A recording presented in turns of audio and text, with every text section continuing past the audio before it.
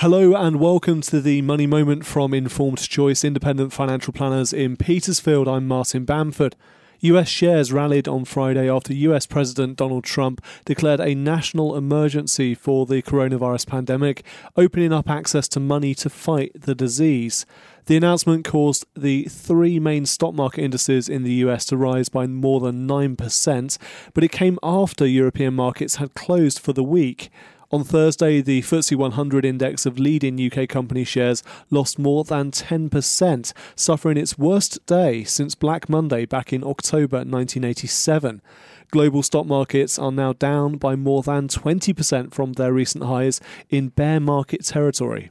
The Bank of England announced an emergency interest rate cut on Wednesday as part of its coordinated economic response to the coronavirus outbreak. The bank cut interest rates by 0.5% from 0.75% to 0.25%, taking the bank rate back to its lowest historic level.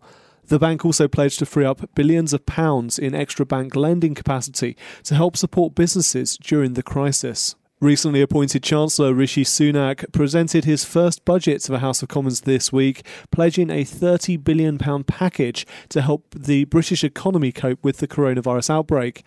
Business rates were suspended for many firms in England, with statutory sick pay extended and also refunded for small businesses and more funding for the NHS.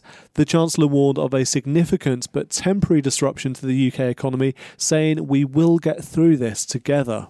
The budget also offered support to pubs and drinkers, scrapping a planned duty increase on beer, spirits and other alcoholic drinks. Small pubs will benefit from an increase in the small pub business rates discount from £1,000 to £5,000. Insurance companies have restricted travel cover for claims relating to coronavirus. AXA joined other insurers in restricting cover, with new policies no longer covering trip cancellation or disruption relating to the virus. Admiral, Aviva, LV, Churchill and Direct Line have suspended new travel insurance policy sales. That was your Money Moments from Informed Choice Independent Financial Planners in Petersfield on Saturday the 14th of March 2020. Thank you for listening.